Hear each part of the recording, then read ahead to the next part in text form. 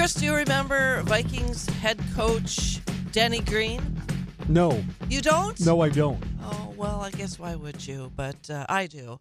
And I don't know how I'm going to segue into this, but I'll do my best. So years ago when he was the coach, and I can't tell you when that was, it was when I was living in Minnesota. And he was very animated, very direct when, I don't believe that they had any good seasons.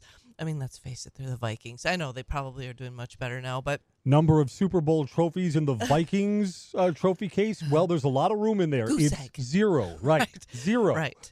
But I think it was during a press conference that after a game that they'd failed at miserably, and Danny Green was known to have kind of a fiery temper too, and he said something like, "If you want to find Danny Green, you're going to find him on the high road." And I mean, he had a lot of funny. And I mean, he was completely serious when he said it. That's a good line. If you're going to find shtick. Chris and Meg, you're going to find us on the high road. Right, Sure, right, I like that. Right. So thank you. There's the segue. So I talked, I don't know, maybe about a month ago about I'd looked at vehicles because my lease is coming due, and I test drove an electric vehicle. Actually, I think I test drove a Tesla, and I've also test drove another brand, and I did it only because I know the sales rep is a friend of mine, and he's just like, "Oh, you should just drive it. We'll take it for a drive." And I just said, You know, if all I was right." given that option, I would test drive it too. Yeah, I'm why not going not? to buy it because it's crazy ass expensive. Right, So, I mean, right. but sure, I would test drive a lot of vehicles that I'm not sure I'll test drive the Jaguar. No problem. Right. Let's take it for a spin. Well, and I wasn't. I wasn't seriously contemplating, but he's just like, "No, just check it out. It's really cool." And frankly, I don't. I mean, I explained to him, "Listen, don't start counting your commission because I'm not going to buy it, and I really don't want to waste your time." But I do. I mean, I obviously have to make some kind of decision. But so anyway, regarding electric vehicles, if you want to find Meg, she's not going to be driving on the high road in an electric vehicle. I can absolutely guarantee it. I'm just not going to do it. And I did. During the course of our conversation, I was asking, well, how much are they anyway? I mean, what's it going to cost? What's the sticker price? And he explained to me that there is a federal tax credit. I'm not sure if you knew that on electric vehicles.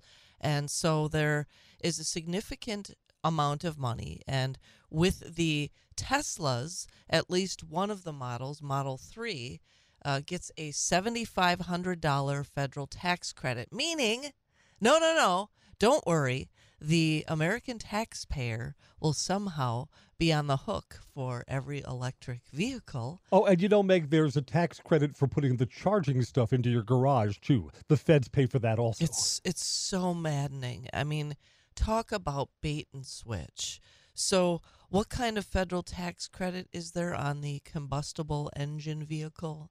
A big zero. And, I can see getting a rebate from the manufacturer. I mean, that's specifically their, let's face it, their sticker prices are just exorbitant. But that's a deal between them and you. Right. Joe Biden's not involved in that. Right. Well, and AKA the American taxpayer again. So keep in mind that every time you see an electric vehicle driving around town, the proud owner has received some sort of tax credit for having done so. You paid for some of that. Right. Not enough to incentivize me to buy it. And frankly, when I was told that, I was actually kind of horrified. I was like, "You mean the American taxpayer is going to pay for a portion of my vehicle?" No, I'm not comfortable with that.